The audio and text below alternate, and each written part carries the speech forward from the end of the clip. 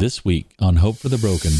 Is it possible for someone to lose their salvation? The answer to that question is no. I believe the Bible teaches a doctrine that is called the doctrine of eternal security. There is such peace knowing that your eternity can be secure. In other words, the Bible teaches once saved, always saved, forever saved. And I want to give you 3 proofs as to why I believe the Bible teaches that straight from Scripture.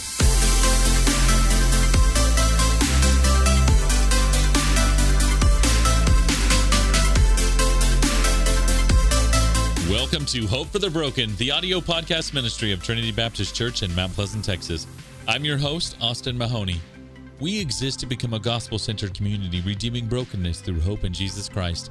At Trinity, we believe we are all broken and in need of the redeeming hope found in Jesus. For more information about our church, visit us on our website at trinitytx.org. This week, we continue our series called Real Questions, Biblical Answers. Here's our pastor, Chris Wigley, with part 4, titled, Can Anything Change My Salvation? Today we're continuing our teaching series entitled Real Questions, Biblical Answers. And though I wasn't here the past 2 weeks, I'm grateful for the men that stood in this pulpit. Travis and Pastor Jeff, did they not do a phenomenal job in preaching God's word for us? Absolutely. Amen to that. I'm so grateful for those 2 men and the word that they gave our church. I want to invite you to grab your Bible and turn with me to the book of Romans. We're going to be in Romans chapter 8, and we're going to be in verses 1 through 11 today as we attempt to tackle the question, can anything change my salvation? You know, this has been a subject, a question of debate in Christendom for centuries. There are those that would suggest that somehow, yes, you can profess faith in Jesus Christ as Lord, and then you could walk away from that faith in disobedience and walk away from your status of being a child of God. While other theologians would suggest that there is nothing that you could do to lose your salvation, that your salvation is eternally secure. Maybe you've heard it said this way. People in that camp would say, once saved, always saved, right? You've heard that phrase before. But here's my question. What does the Bible have to say about this? Can we get clear answers? Or perhaps you've heard the question asked this way. If someone makes a profession of faith, gets caught up in the wrong crowd, and spirals into disobedience, is that person still destined for heaven? Or have they somehow lost their salvation? Is it possible for someone that has been saved to later renounce the faith and no longer be a believer? I think the Bible speaks a lot to these questions, and it's my goal this morning to answer that question directly, concisely, and clearly. I want to offer 3 proofs as to why I take that position from the Scriptures. I want to talk about some warnings and explain how you can know for certain today that you are saved. Now, I know when I use the word saved, that might be a foreign word to some of you. If you have not grown up in church, this word saved, what are we saved from? What is the big deal about being saved? Why does somebody ask me if I'm saved? And so I never want to take for granted that we know church terms. I remember when I was in the 4th grade is when I got saved. I made a profession of faith. I trusted Jesus as my Lord and Savior. And I went on Monday. That was a Sunday. I went on that next Monday and I told my 4th grade teacher, Mrs. Dornan, I still remember this very clearly as if it was yesterday. And I said, Miss Dornan, guess what happened to me yesterday? And she said, what? I said, I got saved. And of course, Miss Dornan's thinking, oh my gosh, what has Chris gotten himself into? Who is he needing to be rescued from? And so she asked a really good follow-up question. She says, Chris, saved from what? And I only added to her confusion when I said, the devil, right? And she was like, oh Lord, Chris is in trouble, right? I tried my best to explain what that meant. I still think to this day, Miss Dornan is confused about what it means to be saved. And so what I want to do is I don't want to take for granted that everybody knows what that means. When we use the term saved, what we're referring to is the fact that we have been purchased by Jesus. You know, the word salvation in and of itself makes an assumption that we needed to be rescued from something. And indeed, that is the reality. You and I, all people, need to be rescued from something. The Bible says that for all have sinned. That word sin is a word that means to miss the mark or to fall short of God's standard of perfection. And that falling short has immense consequences. To fall short, to be involved in sin, to go against God's law means that we earn for ourselves an eternal separation from God in a very real place called hell. And this is a problem, right? And we need to be rescued from it. But praise be to God that God saw us in that condition and He provided a way for us to be rescued. And He sent His own Son, Jesus, that when He died upon the cross, He was buried, He rose the third day. He met the righteous requirement that we could not meet. And when we place our faith and trust in Him, we are rescued. We are forgiven of our sin. That's what it means to be saved. But more than that, salvation means that you now have a relationship with a holy God. Scripture says that because of our salvation, we can boldly approach the throne of grace. The Scripture teaches that because of our salvation, because we've been justified, we now have access to God 24/7. Salvation is a beautiful thing. And here's the reality. We all need salvation. Every person who is ever born, whether they are in Honduras or they are here in Mount Pleasant or they are in Timbuktu, they need a personal relationship with Jesus. You know why? Because they're a sinner, destined for an eternity apart from Him. And this is why it's vitally important that we proclaim with boldness the gospel of Jesus Christ. Amen? Because God has rescued us from that. Now, I want to give you a heads up. This morning, at the end of the message, I'm going to give us an opportunity to respond to Jesus. And I realize maybe in a room this size, or those of you that have joined us online, perhaps there's someone here that has never bowed the knee to Jesus. And I just want to tell you in advance, you're going to have an opportunity to begin a relationship with Jesus and for you to get saved today. Scripture says today is the day of our salvation. And so just heads up on that. That's the goal. So back to the question, is it possible for someone to lose their salvation? The answer to that question is no. There is nothing that can cause someone to lose their salvation. Well, where do you get this? Romans chapter 8, verse 1. There is therefore now no condemnation for those that are in Christ Jesus. There you have it. Let's pack up. Let's go home. See you next Sunday, right? Actually, some of you are about to take me up on that, right? No, we're not done yet, okay? But can you lose your salvation? No. I believe the Bible teaches a doctrine that is called the doctrine of eternal security. There is such peace knowing that your eternity can be secure, not having any questions about it. In other words, the Bible teaches once saved, always saved, forever saved. And I want to give you 3 proofs as to why I believe the Bible teaches that straight from Scripture. Number 1, salvation belongs to God. Salvation belongs to God. Scripture teaches that we cannot lose our salvation because it is not ours to gain. God initiated salvation. Jesus purchased our salvation, and the Holy Spirit reveals our need to be saved. And because of these truths, salvation belongs to God. What do I mean by that? In simple layman's terms, here's what I mean by that. You cannot do anything in order to earn your own salvation. You can't be good enough. You can't do enough good things. You can't give enough in order to purchase your salvation. You know what? I would argue to say this, that none of us would even recognize our need for salvation apart from the Holy Spirit revealing that to us. There's nothing good within us that would even seek God to be saved. Right? We are that sinful humanity. And there is nothing that would allow us to earn our salvation. It is only by God's love and by His grace, through the vehicle of faith, that you and I are saved. a display of God's love and his grace, Jesus dying in our place. And it is by faith that we receive what the Bible says is the gift of salvation. Did you know that? Us being saved, our salvation is a gift of God. Romans 6:23 says this, for the wages of sin is death. And in other words, what we earn because of our disobedience is eternal separation from God. But the free gift, notice whose gift it is, the free gift of God is eternal life in Christ Jesus our Lord.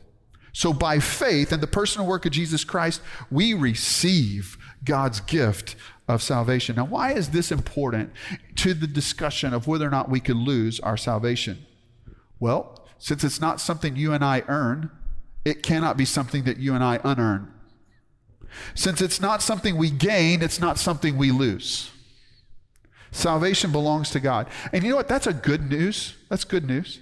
You know that actually differentiates Christianity from all the other world religions? All the other world religions teach that you got to achieve this standard. You got to do this thing X number of times. You've got to be doing these things in order to please God. And in those kind of religions, you go to heaven often wondering, have I done enough? Have I been good enough? Right? And you live your whole life wondering that question. But Christianity is entirely different, because Christianity isn't do. Christianity is done. On the cross, Jesus proclaimed, it is finished. And you can know with absolute certainty that you are headed to heaven. And Christianity is entirely different from all of that. So, salvation belongs to God. Secondly, God keeps his promises. God's word is true. And did you know it's impossible? It is an absolute impossibility for God to lie. And what that means is this, is that God's promises are always good.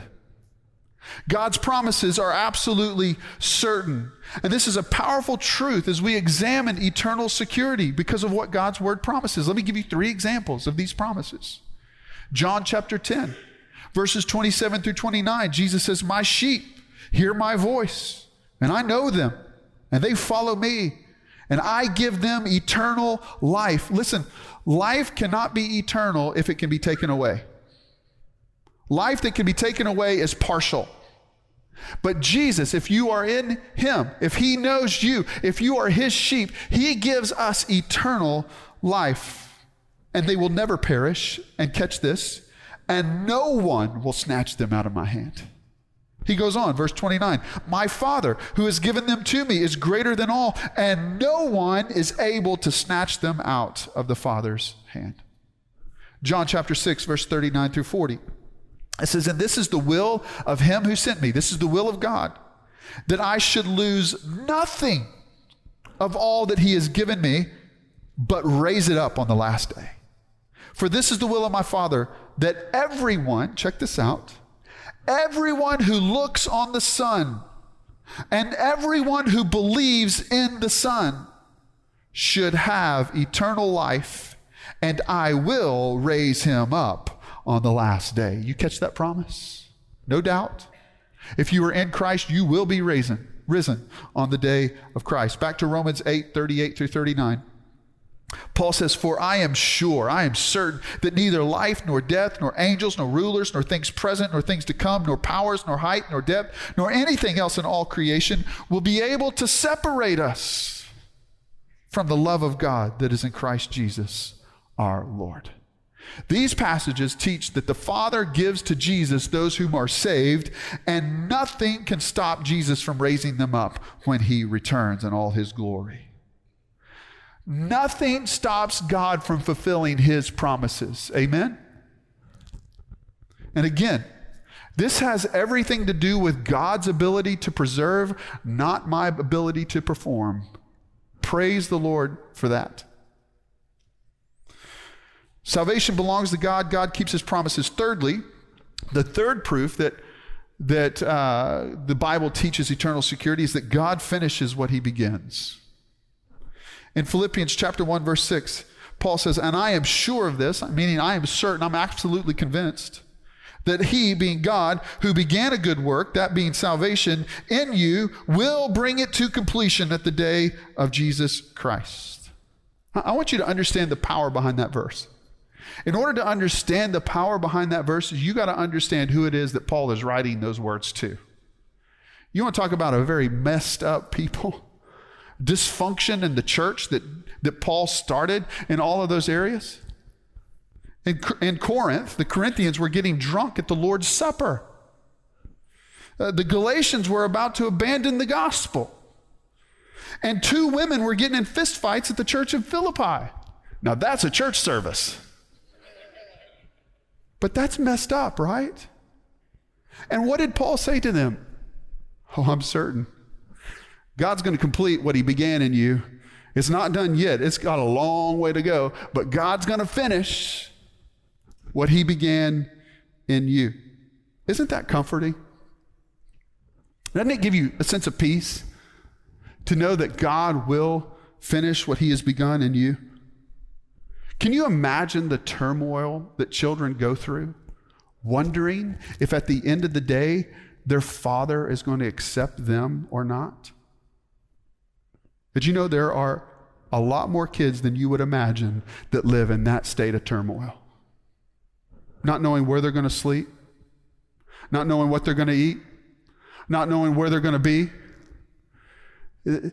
But yet God says, our Heavenly Father says, listen, you can be at peace because once you're mine, you are mine forever.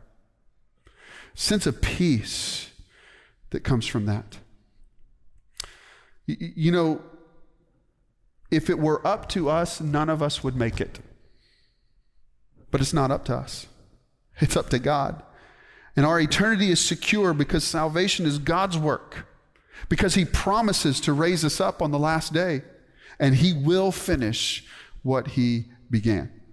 So we've discussed some strong biblical evidence that clearly teaches that our salvation is a permanent state. If you are in Christ, hear me, you are forever, eternally secure in Christ. That means that there's nothing you could do, nothing you could say, no place that you could run that would ever separate you from being a child of God. You want a case in point? The prodigal son. You remember the story in Luke chapter 15? The prodigal son demands his inheritance. And Scripture tells us that when he left the father, he went and spent it. He wasted it away on wild living opposed to the will of his father. But whenever he noticed that pigs had something to eat and he didn't have anything to fill his belly, what did he do? Scripture says he came to his senses and he returned back to his father. And you remember the story, how it ends? The father sees him while he's still a long way off, and he goes running after his son. And he throws a party, and he talks about how his son is back in the fold. But here's the question I have for you. When that young man was off living wild living, was he ever not the son of his father? No. He was always the son of his father. He just was living life in disobedience. And when he came, guess what? He didn't have a less than position. He had a position as the Father's son. We are eternally secure. Now, this teaching, granted, raises a lot of questions. You know, if there's nothing we could do to change our salvation, we say yes and amen to that. That brings us peace. But does that mean that we could do whatever we want? Right? I mean, if we can never do anything that would cause us to lose our salvation, can't we live any old way that we want to? The resounding answer to that is no. Wait a minute, Chris. Nothing we could do could separate us from God's love, yet we still have to be obedient? Yes, because here's the difference. When we are saved, what have we done? We've yielded our life to Jesus. We've made him the boss of our life, right? That means we take our cues, we align our lives to Jesus, and we align our lives to his word. It's vitally important. But Chris, you just said, though, that there's nothing you could do. Here's the thing. If you are truly a child of God, you will want to please your Father. And that's a key difference. And so the question that we have to come to is not whether or not we're eternally secure, it's whether or not we were in Christ to begin with. That is the question. And I think that Romans chapter 8 speaks to this. You know what Romans chapter 8 is? It's a warning sign. It's a chance to check your levels. You know, we all drive cars nowadays that have warning lights on the dashboard. What happens when a warning light comes up? You give attention to it, right? Because if you don't, then there's some very costly repairs coming down the road. If you try to ignore it or cover it up, or it leads to costly repairs. But if you take heed of the warning light, then you can make a correction. Romans chapter 8 is a warning light. It's a dash light that allows us to use it as a gauge, as a measuring stick to determine, are we truly in Christ?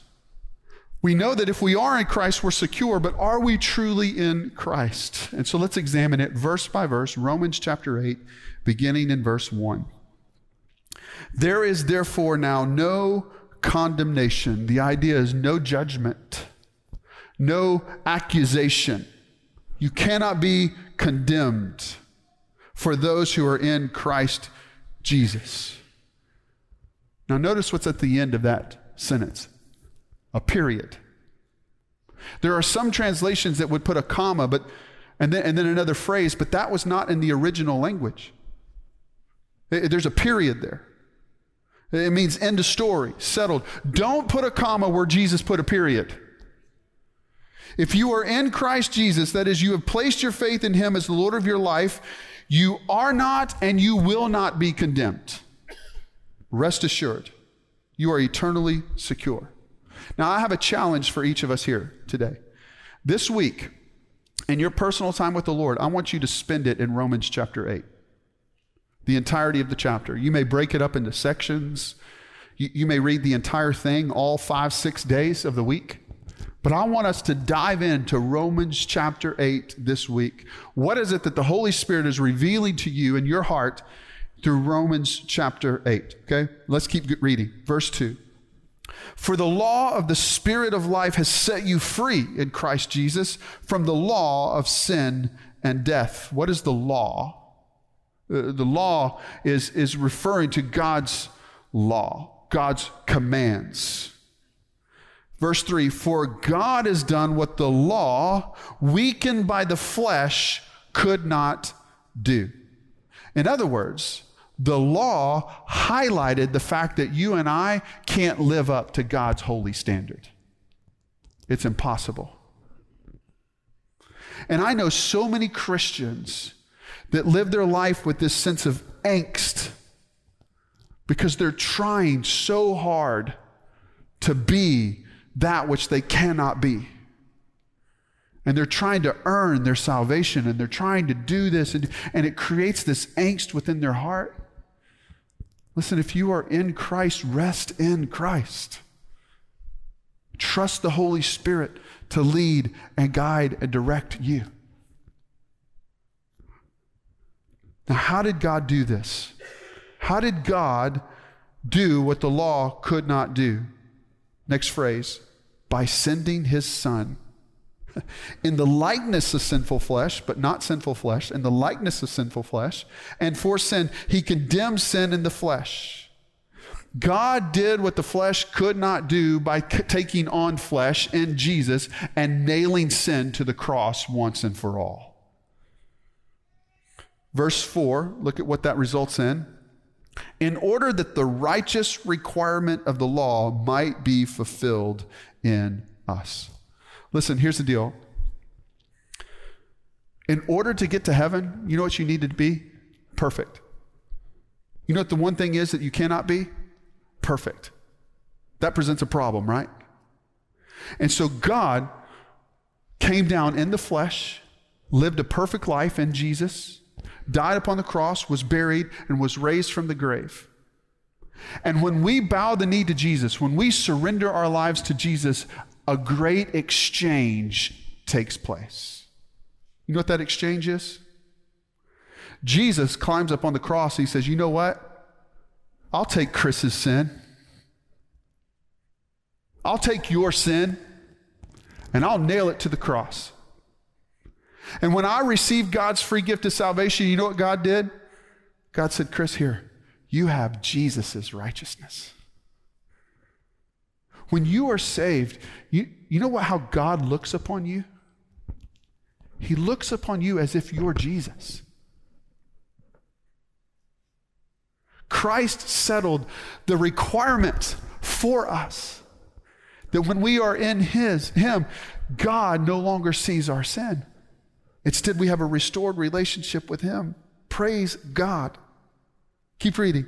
In order that the righteous requirement of the law might be fulfilled in us, who walk not according to the flesh, but according to the Spirit.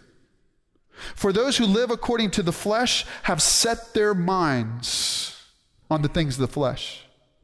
But those who live according to the Spirit set their minds on the things of the Spirit.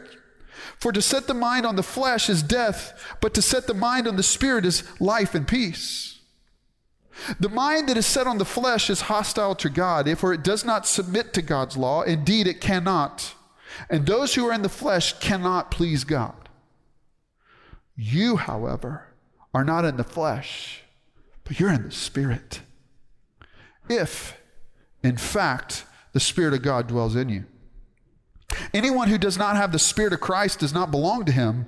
But if Christ is in you, although the body is dead because of sin, the Spirit is life because of righteousness. If the Spirit of Him who raised Jesus from the dead dwells in you, He who raised Christ from the dead will also give life to your mortal bodies through His Spirit who dwells in you. What does all that mean?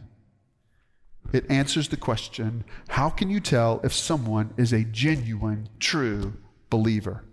It answers the question, if I am saved, can I live any way I want to? According to the scripture here, if the Spirit of God dwells in you, you are saved. Something incredible happens when we give our lives to Jesus. Scripture teaches that we have the indwelling of the Holy Spirit of God. That the Holy Spirit of God is given to us for a couple of reasons. First of all, it's given us to us so it can be a guide to prompt us. The Holy Spirit serves as a convictor of sin in our life. But more than all of that, which all that's great, it serves as proof of your salvation. Did you know that? Ephesians chapter 1 teaches that it is a seal of your salvation. It is a guarantee backed up by the promises of God. And so, how do you know if you're a genuine believer? Do you have the Spirit? Do you have the indwelling of the Spirit of God? Well, how do you know that? Well, Paul compares the life in the Spirit versus the life in the flesh, as he often does in all of his letters in Scripture. And this answers the fact that if we are in Christ, we don't have a license to sin. Why? Because we want to live according to the Spirit. How can you tell if you're a genuine believer? Do you want to live according to the Spirit? Or do you want to live according to the flesh? Key indicator, warning light, dashboard light. And here's the difference. And I need to be honest with you here. I want to be careful not to present to you that after we become a Christian, we become perfect, because we don't. Paul says that he is the chief among sinners. I can attest to that. Just because I've placed my faith and trust in Jesus does not mean that I don't struggle against the flesh. Perhaps that's your same testimony. So we've got to be careful here in assessing that. The key difference is what is in our minds. Paul says this, that a true believer, even though they sin, their approach to their sin changes. He says this, he says, the true believer, quote, sets their minds on the things of the Spirit. In other words, a true believer desires to live a life of holiness. Though often they fall, they do not accept sin in their life, but instead they seek to do away with sin in their life and to live a life of holiness. The unbeliever is completely different. Paul says the unbeliever, quote, sets their minds on the things of the flesh. What are the things of the flesh? The passions and the desires of our sinful heart. There's no desire to put sin to death there, you see. Only justification. The unbeliever will often say in their mindset that is hostile to God, oh, well, I'm just human. Or they'll say, no big deal. Jesus will forgive me. Or they'll say, it's just the way I am. And there's no remorse. There's no conviction over their sin. A believer instead will say, that's not right in my life. And I need to repent. And I need to turn and I need to seek Christ. An unbeliever hates accountability. A true, genuine believer embraces accountability. An unbeliever hates the conviction of the Holy Spirit. A real believer cherishes the conviction of the Holy Spirit. Do you see the difference? At our house on our Apple TV, we bought a game called, what's it called? Jackbox? Anybody heard of the Jackbox deal? Okay, a few of you. It's a fun game. It's an app that you actually buy, and within that app, there's like 5 different games or something like that. One of the games is called Faking It, right? And in this game, there's one person in the room. And by the way, you log on to your devices, and everybody gets the same questions, and you play along with everybody. It's a blast. It's a great group game. But in the Faking It, there's one person that's given a different question than everybody else in the room, right? For example, everybody in the room might be given this question of make a surprised face. Well, the faker is given this indicator saying, just try to blend in, right? And so it says 3, 2, 1, and everybody's supposed to make a face, and you can find out who the faker is, right? Because if everybody's going, then, and the faker's frowning, right? Then that doesn't make sense. That person's the faker. And so you try to identify the faker. All that to say this, Romans chapter 8 identifies the imposter. This is our measuring stick. If you want to know if you are truly in Christ, measure your life up against Romans chapter 8. Genuine believers are differentiated from unbelievers acting like believers. And hear me clearly, please, I want to be clear. Do genuine believers struggle with sin? Yes. But their view of sin is different. So when it comes to the question, what about the person who was once a believer that has now denied the faith? Are they still a Christian? I think the better question is, were they ever a Christian to begin with? Did they truly surrender their lives to Jesus, or were they just checking a box? Did they truly make Jesus the Lord and Savior of their life, or were they just doing it because everybody else was doing it? Did they truly surrender their lives to Jesus, or did they do it just because it's the right thing to do? You see the different motivations there. A true believer surrenders their life to Jesus and seeks to be like him in every single way, knowing that they will fail. And I think it's important to say here, we all struggle with doubt. So Travis did a great job a couple of weeks ago talking about that fact. And I'm not saying to doubt your faith is to deny your faith. But if you've denied your faith, did you ever have faith to begin with? I think that's a legitimate question. In 1 John chapter 2, verse 19 says it this way, they went out from us, but they were not of us. For if they had been of us, they would have continued with us. But they went out, that it might become plain that they all are not of us. Scripture is saying that those people that deny the faith in this circumstance were never in the faith to begin with. The same is true for the person that professes Christ and falls into the wrong crowd. My question would be this: are they still broken over their sin, or are they accepting of it? Were they genuine a believer to begin with? And here's the deal with all that, by the way. Let me issue us a warning here. We're not the judge. Determining someone's salvation is above my pay grade. Right? It's between them and the Lord.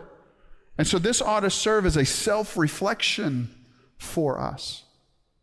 Now, I never want to create fear in someone when fear is not needed. It is not my goal to make you doubt your salvation here today, right? My goal is to actually make you feel certain about your eternity. It's also never my goal to manipulate anyone into a relationship with Jesus Christ. Because if I can talk you into it, then the devil can talk you out of it. You have to weigh it for yourself to determine if you want to be saved, if you want to yield your life to Jesus. And so in the short amount of time that I have left, which I'm out of time, I want to talk about the assurance of salvation. The assurance of salvation is different from eternal security. Eternal security is a position. Being assured of your salvation is being certain that you have eternal security. So I want to talk just briefly about assurance of salvation. We often look for assurance of our salvation in all the wrong places. Where do we go to try to convince ourselves that we are saved? We say, well, I go to church. Well, I go on a mission trip. I give money to the church. I give money to the poor. I go to Sunday school. I do all of these things, and we begin listing out these things. But listen, remember, you're not saved, beloved, by what you do. You're saved by who you know, or rather, who knows you. And there's a big difference. I heard a preacher growing up say one time, you can miss heaven by 18 inches. You can have head knowledge, but not heart knowledge. About an 18-inch difference. Do you know Christ? And I want you to know this, that we can't find it in our actions, we find it in God's word. I want to read to you 1 John chapter 5, verses 11 through 13. It says this, and this is the testimony that God gave us eternal life. And this life is in his Son. This is key, verse 12. Whoever has the Son has life. Whoever does not have the Son does not have life. Verse 13, I write these things to you who believe in the name of the Son of God. Why? That you may know that you have eternal life. It's actually very simple. Do you have the Son? Because if you have the Son, you have life, and that is a guarantee. Have you surrendered your life to Jesus? Have you realized that you are a sinner? Do you believe, and not just a mental belief, a life-changing belief? Do you believe that Jesus died on the cross for your sin, was buried, and rose again on the third day? Have you given your life to this Jesus? If so, then you have eternal life. And God wants you to know that you have eternal life. You're listening to Trinity Baptist Church's Hope for the Broken podcast. If you would like to learn more about this ministry, visit us online at trinitytx.org. That's trinitytx.org. Here's Pastor Chris to wrap up our time together.